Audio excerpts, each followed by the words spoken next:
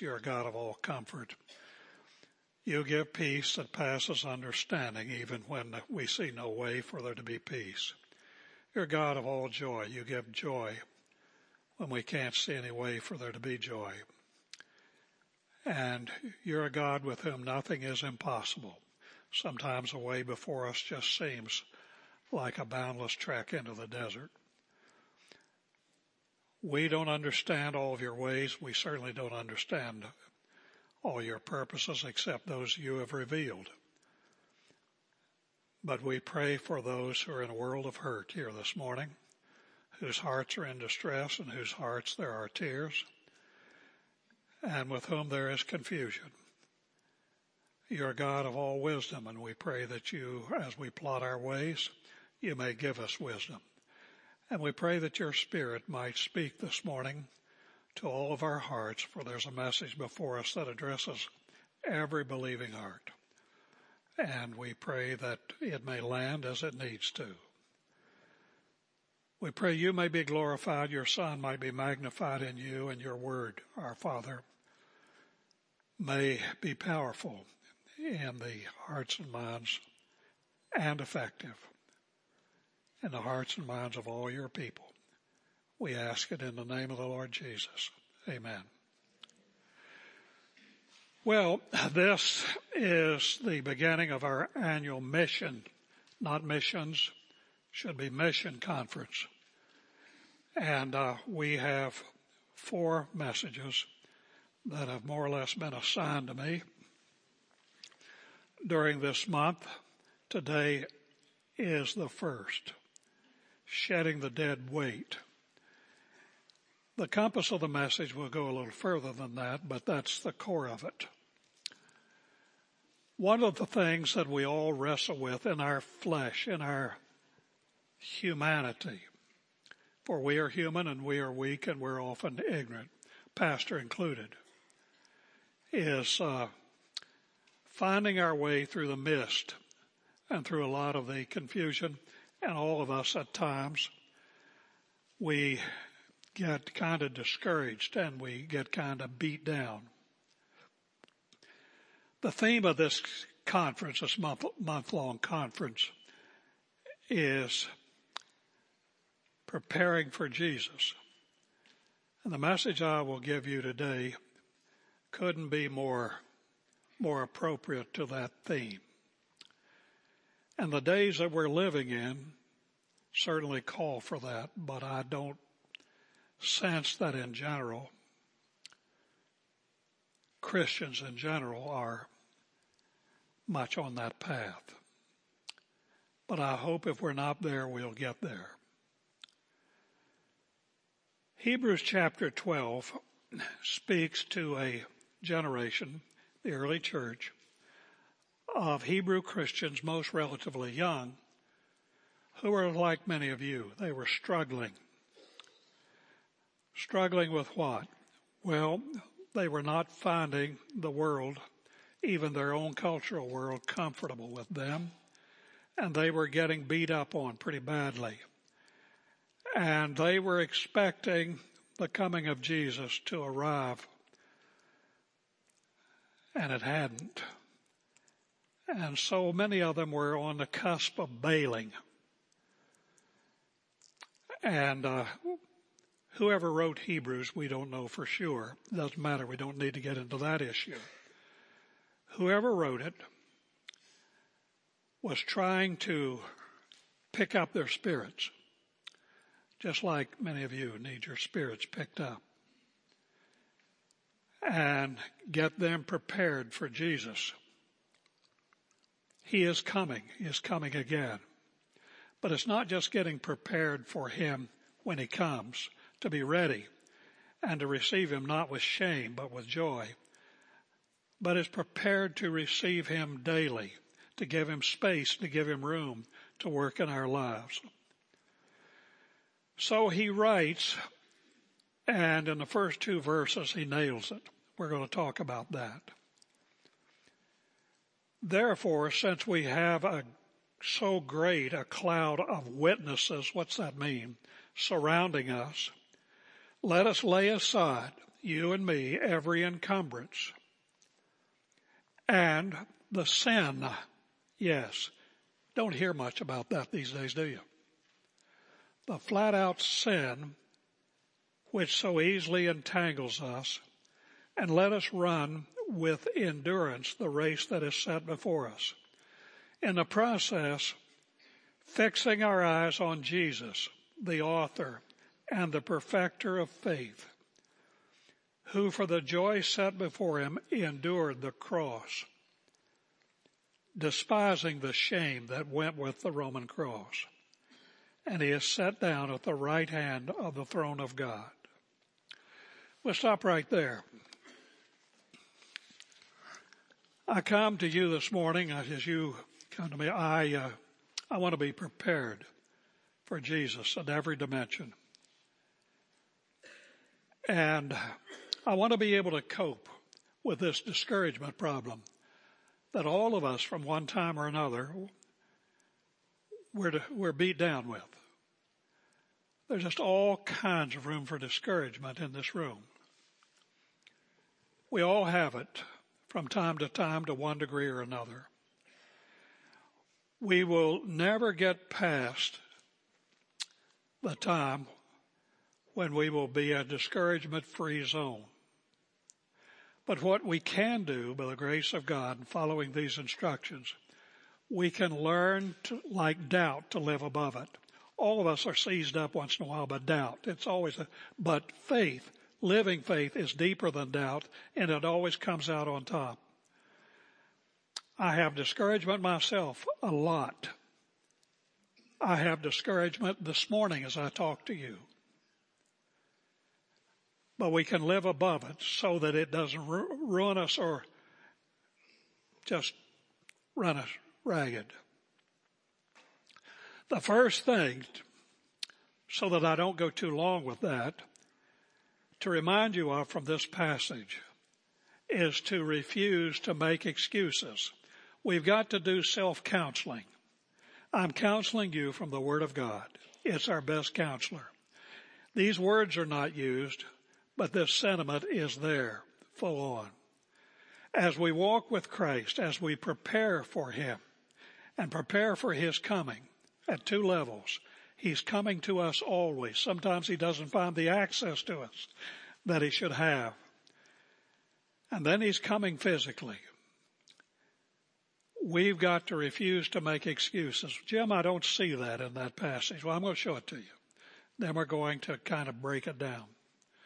Therefore, since we have a great cloud of witnesses surrounding us. Now, where in the world do you see refuse to make excuses there? I'm going to show you. He has been talking in the previous chapter about all of this roster of great men and women of God. A roster that we know about from the Old Testament. He says all these people that I'm writing you about, all of them knew God, and all of them in one way or another demonstrated a deep, a profound, a rigorous, and an invincible faith in the living God. Many of them went through what we would call conventionally, they went through hell in ways that you and I have never dreamed of. But they put their head down like a good NFL back, and they went through everything. Went through it. They would not give up their faith in God. When they got to the end of the trail, every one of them had this witness. They trusted God in everything. Now, some of us need to gather that up and do a little self-counseling. You got heaviness. Nobody's denying that. It may be crushing in a lot of ways. But you serve the living God, a God of the impossible, a God who knows everything and things you've never thought of, I've never thought of. He allows things for purposes that you and I can, but we trust Him. We trust in Him. We trust His Word, and we trust in the living God because He is God. These people walk through it all. You and I have not been anywhere near where a lot of these people have been. But they trusted in God, and God honored that trust. And so they form, to use a metaphor, a great cloud in their white robes. A great cloud of witnesses, testimonials for God. And they say to you, they say to this pastor, he is faithful. You know you have not always been, but he is faithful. He will do what he said he will do. He will fulfill every promise he gave us. If it is indeed a promise, he will do it. He will also act upon every warning. Trust him. Take him for granted. He is true. You and I are stumblers. But you get in the path, stay in the path, ask for his grace, ask for forgiveness when you need forgiveness, but trust in him. So this great cloud of witnesses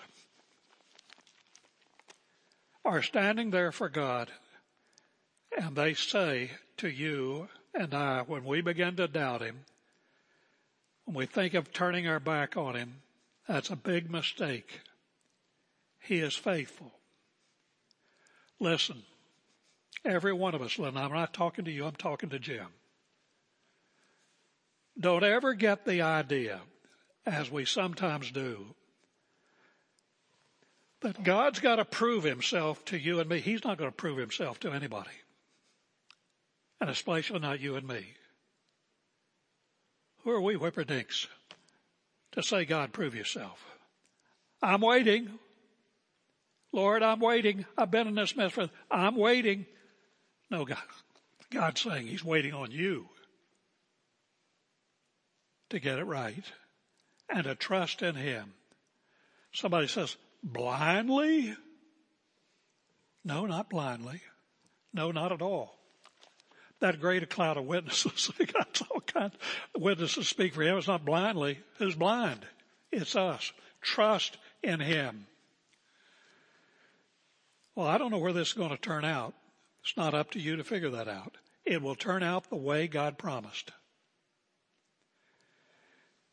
And in the end, a trump will sound. It'll resound throughout the whole earth. The heavens will be split. There will be the voice of the archangel. And there will appear, oh, to the horror of those who did not believe in him, did not trust in him. There will appear the Son of God, not in humiliation, in all of his glory. I told you to trust in me. Well, here I am. And there we will be. So no, that's not blind faith. If you've ever played sports, and many of you have, but even those who, if you've had a coach or somebody and they have a habit of getting it right even when they appear to be doing something stupid. And those who have been around them will tell the younger players, don't argue. Do what he says. He has a habit of getting it right. Well, God's not just a habit. He always gets it right. So refuse to make excuses. Resist the temptation to blame God for our spiritual failures. Every mess I've ever made's on me. Every one of them. Not an exception. God never embarrasses faith. God will never let those blush who depend upon him. He never fails to come through, though oftentimes he doesn't save the bacon till it's crisp. 2, resist the temptation to blame circumstances for your spiritual failures. We're all, I think we all, most of us at least, we have this habit, we're very skilled at it, blame shifting. Don't blame mama, don't blame daddy, don't blame your poverty, don't blame your disability or this or that or something else, the school system. Don't blame any of that. Oh, they make their contribution. We live in an evil world. And the world that we live in makes it much easier for us to fall on our face and to step in it. And we can do a little self-talk and tell ourselves that we've got all kinds of excuses for the mess that we're in, the messes we've made of our lives. And we've all made some messes along the way. Sometimes people make great messes. But God is sufficient to deal with those things. But don't blame your trying circumstances. Don't fold and throw in the towel. Listen to this. I've got to remind myself and I've got to remind people as a pastor time and time again. What have you got? I heard of somebody just a while back, just hit me. I don't know how many close relatives that they had lost in the space of a year or a year and a half. Just about devastated them. But the scripture says, Hebrews 10:14. God will never allow you to be tested or tempted beyond what you can bear. If you've got it on your plate, you can eat it. Whatever comes your way is measured to the grace that God has or will give you. I can't handle it. I can't handle this. Been there. Thrown things. Hit my fist against the wall. Angry. Don't cop out and say, it's too much. Perhaps you have too, but in the course of my long life, I've seen those situations again and again. It just seems, oh God, that's too much. God is compassionate toward human weakness, your weakness. But He won't, if you please, give much comfort to persistent wimps and whining of people singing poor little old me. God, in effect, has hung up the phone on people like that. When we repent, He'll flip. But even the great prophet Jeremiah, in chapter 12, verses 1 through 6, was whining. And he told the Lord, it's just too much. Even my friends, my relatives, everybody, they've all turned against me. And the Lord told Jeremiah, oh, pipe down. You haven't even run with the horses yet. Listen, folks, we got to have some self-talk. Remind ourselves, it's all in the spirit or the very words of Scripture. Most of our problems, I've had to tell myself this I don't know how many times in the last couple of months. You've heard me, some of you, because I've told you. These are first world problems. Just tell yourself that because it's true in most cases. Now, the second thing from which I got the title, not in these words, but the same thing. Boy, this is big, folks. This is big for every one of us who know the Lord. Shed the dead weight. Lay aside every encumbrance. What qualifies as a spiritual encumbrance is anything, however innocent in itself. I'm not talking about sin per se, that impedes our spiritual progress. A lot of people in this room, a lot of people in every Christian room that I know of, part of their problem, part of their discouragement, part of this feeling that no, things are just all messed up, and they may be messed up in certain ways, are the dead weights as we try to run the life of faith. Anything that you and I allow to deflect us. This is a mission conference.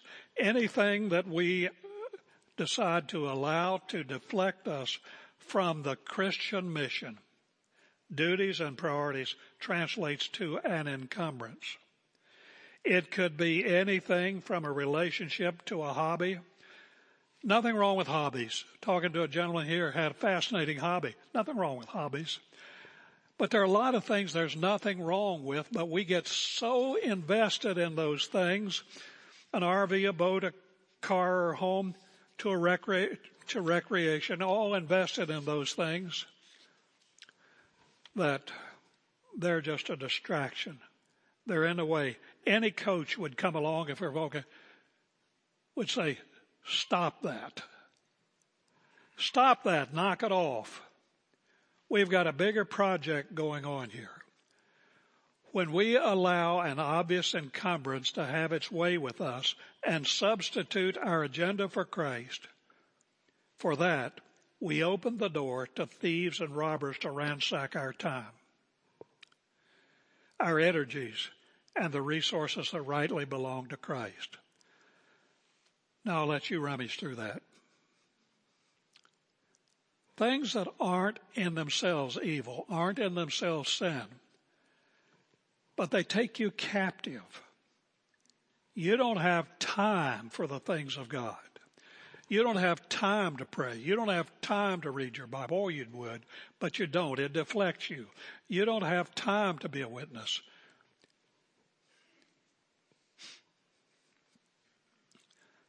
Some of us need perhaps to adopt a no-return strategy. I've told this story a lot. My grandson, John Dodson, over there he sits. John, grandson, my son-in-law.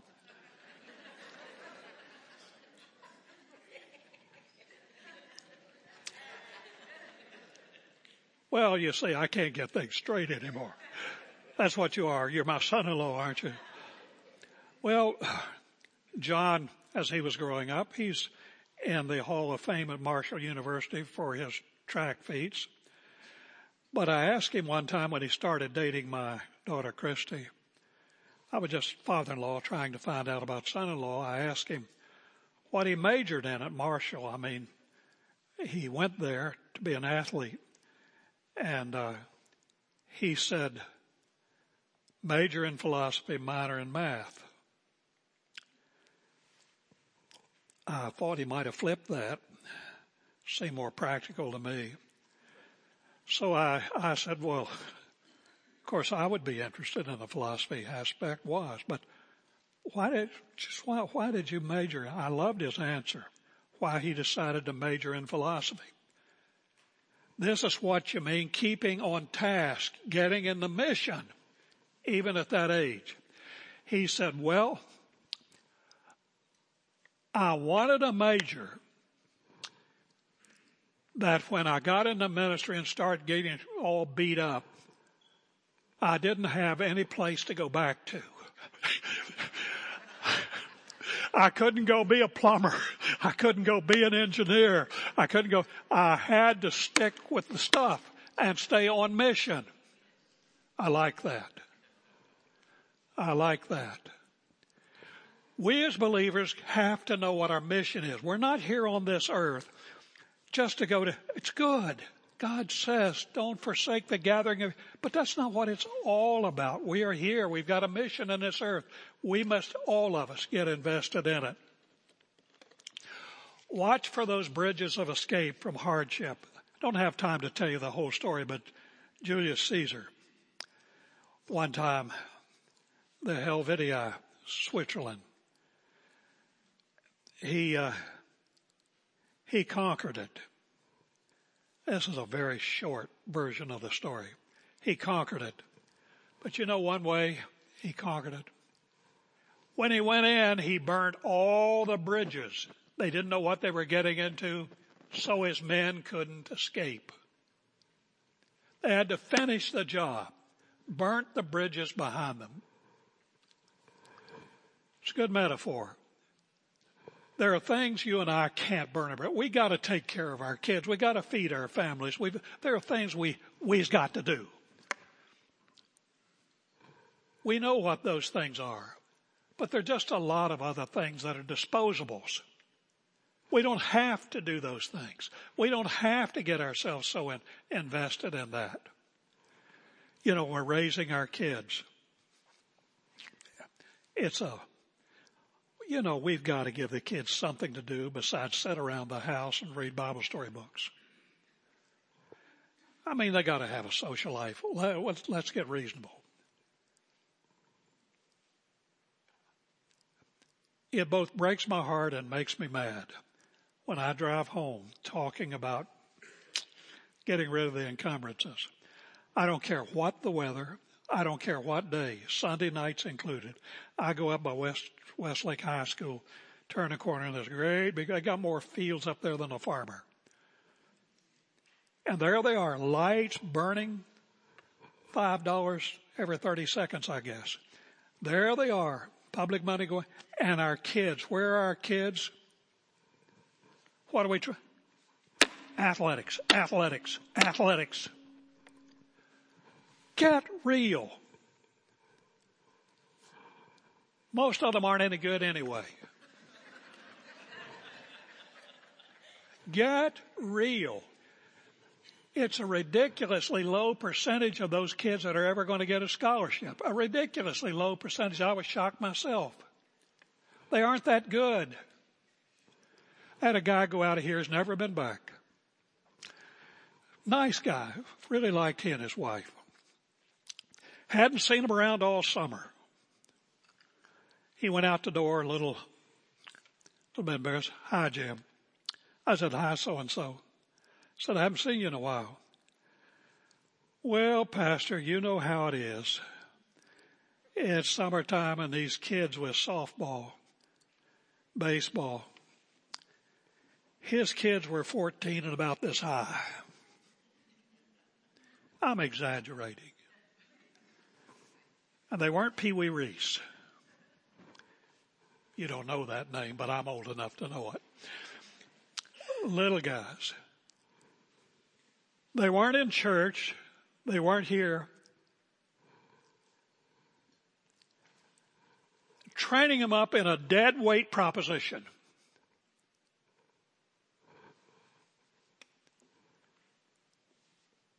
Get your heads on. What's important? I'll tell you. Say, well, Jim, I don't know if you faced it. Listen, my dad faced it. I was an athlete. Obviously, I wasn't the greatest, but I was a pretty good one at my level. And my dad had a contract offer from the New York Yankees. That's back when the Yankees were the Yankees, of those great names. And they knew ball players. And he had quite a reputation. He didn't take the contract because he had a contract with a coal company playing for their baseball team. He was well known in his day. But he didn't take it because he had a kid coming, me. Go back and look at those Yankees in 1937. He turned that down. Now that was not to go to the major league team. He had to work his way up, but they thought a lot of him. So when Jimmy comes along and Jimmy wants to play sports and Jimmy's all invested in sports, it wasn't Dad's protest, but he wanted to put a stopper on pride. Number two, he wanted to get my values straight. And he wasn't even at most of the games. But he was in my ear about the things that were important.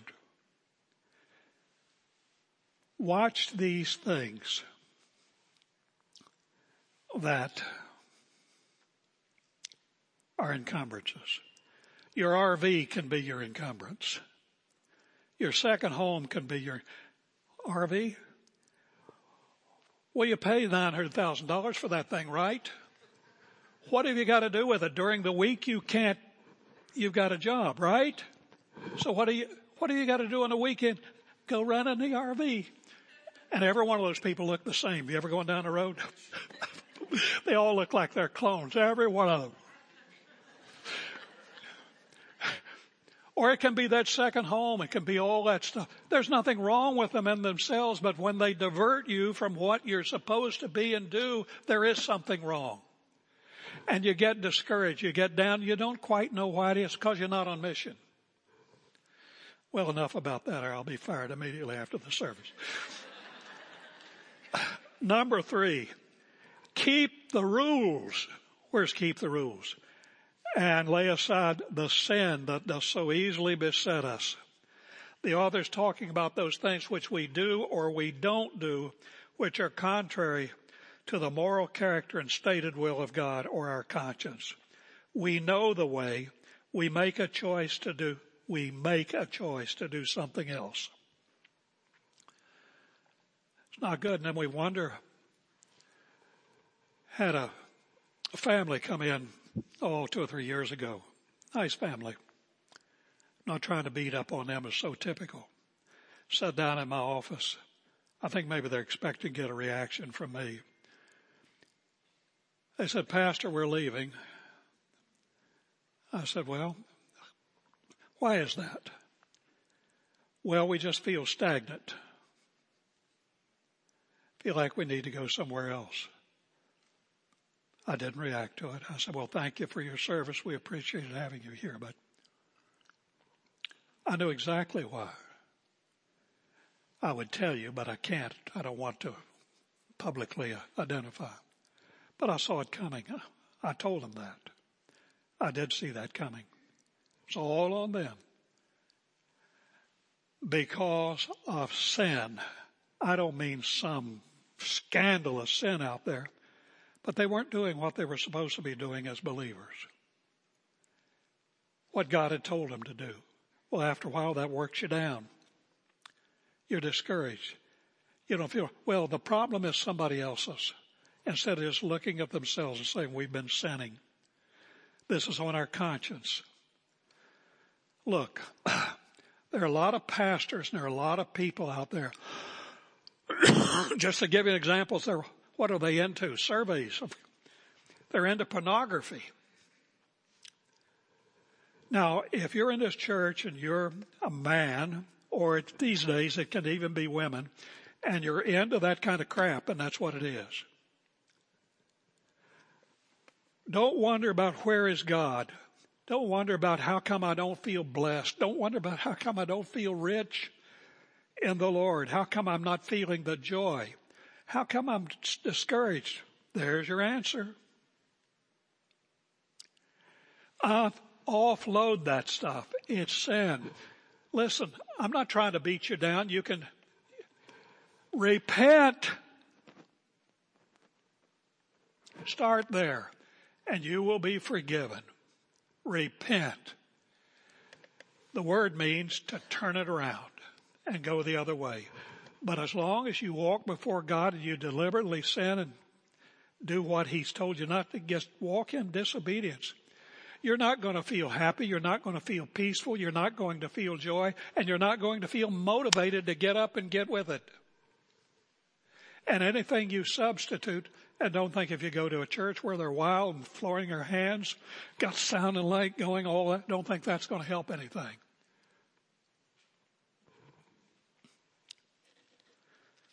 So it helps us compete with confidence. It keeps us out of the penalty box.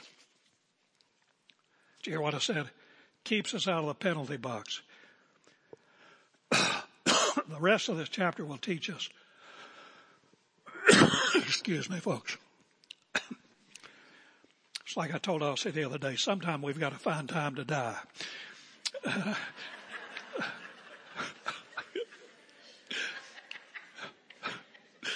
Yeah, I think so.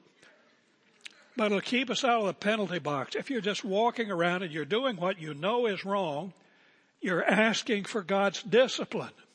And it may be light, it may be heavy, depending on how stubborn you are. Number 4, running right along here. We've got to show some grit. Let us run We're in a race, not a dash, but it's a marathon. Let us run with endurance the race that is set before us. The Lord Jesus Christ is coming to meet us, right?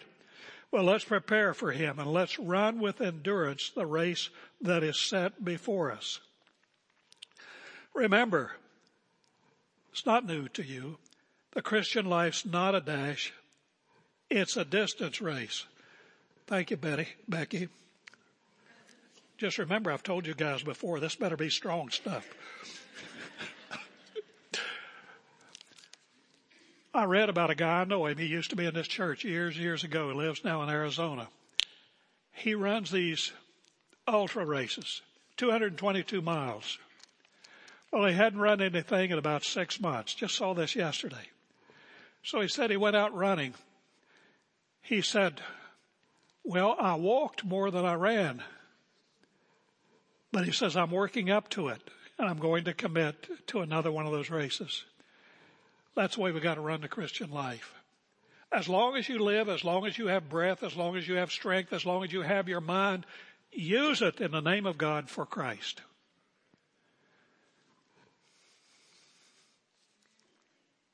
Runners hit some walls. Believe me, I do.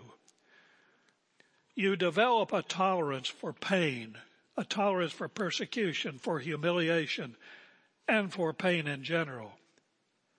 Jesus says, he who does not take up his cross, the Christian life is a lot of cross bearing. Take up your cross and bear it is not worthy of me. Matthew 10:38. It's getting tougher and tougher to be a Christian. What did I say last week? Be what you're supposed to be. Do what you're supposed to do. Go where you're supposed to go. There aren't as many safe places for Christians today. So we're going to get hammered some. We're going to be embarrassed some. We're going to be humiliated some. It's no longer a comfortable place in this country to be a radicalized Christian. In many parts of the world, it's not even a safe place. Number 5, preparing for Jesus. Sell out. Sell out. And fix your eye on Jesus as the model for your race of faith. Fixing our eyes upon Jesus, the author and perfecter of what it means to walk with him. Who, for a paraphrase, for the promise of joy that was set before him, endured the cross. Let that be your model. Let him be your model. Despising the shame of the cross, and is now set down at the right hand of the throne of God. What did Jesus do? Thank you, David. I need help. You can see that. Well, we're okay. Jesus concentrated on his future glory. That's what we've got to do. Listen, when you've lived as long as I have, you see the end. That's a good thing. I'm glad I've come to that place. Oh, how it clarifies things. It clarifies things. You know, no guilt trips here. If you go to the mall, it's fine. It's fine. I don't even want to go to the mall anymore. I mean, I go to Costco. I don't even want to go to Costco anymore. I don't want to get in the crowd. Don't want to get in the mix. I don't want to go get gas anymore, but I got to do it. I mean, I'm getting to the point I don't even want to go out to eat. You know why? I am bored. This world bores me more day after day, and I'm not going to spend my life trying to find out a way to keep from getting bored. I just want to concentrate on what God has given me to do and let the rest go you know where.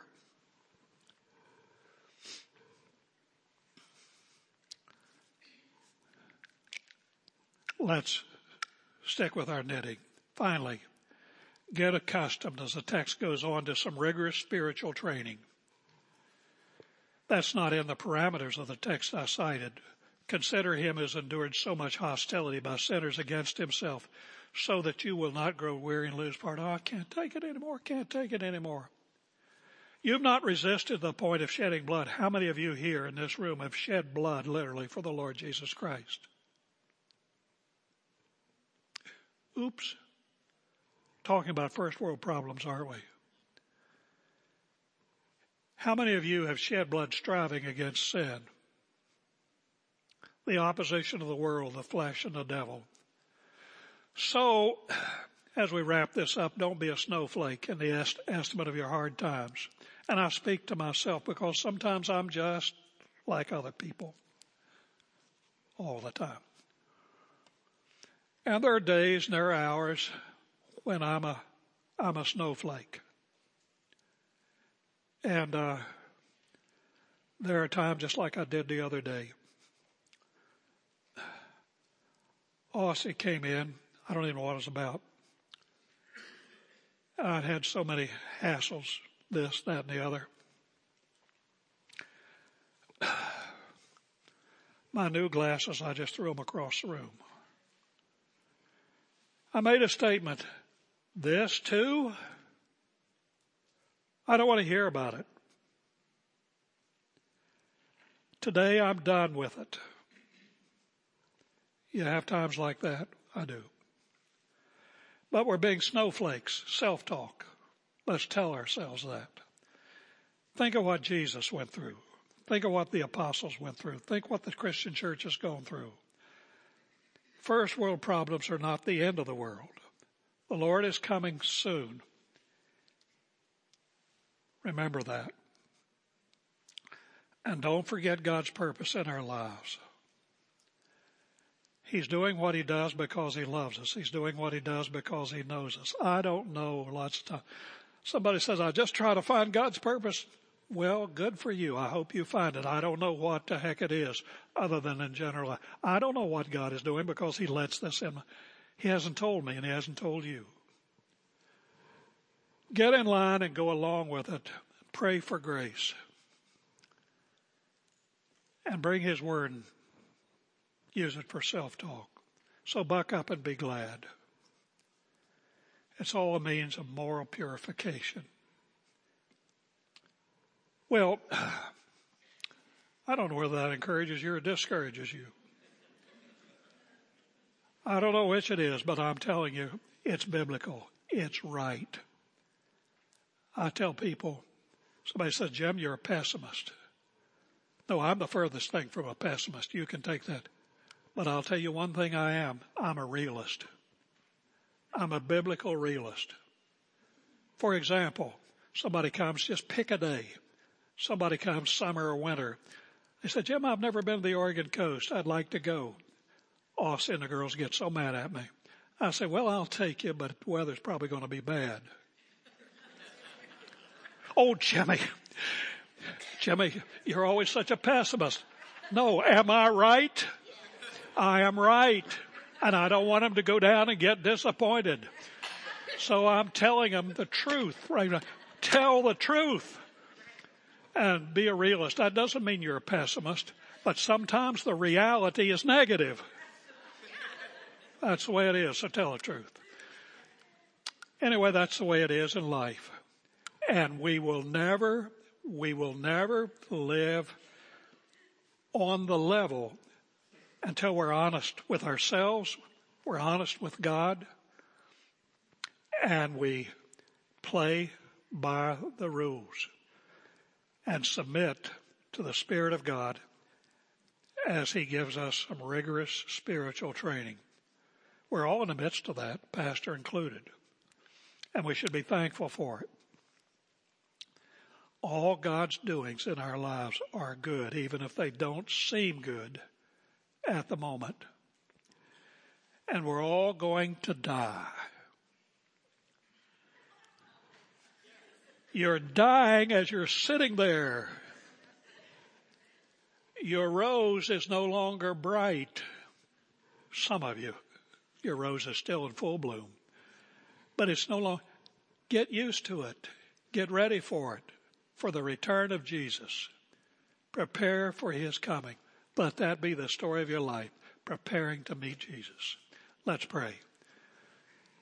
Heavenly Father, we pray that your Spirit would work in our lives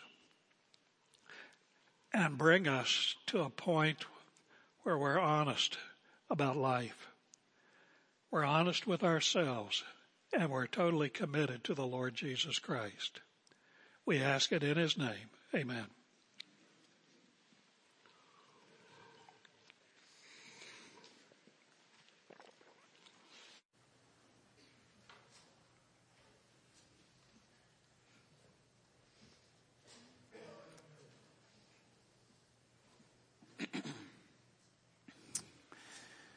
Amen. Well, earlier when Pastor Jim was saying that he gets called a pessimist, but he's just a realist, my wife leaned over to me. She whispers in my ear. She's like, "That's what pessimists say."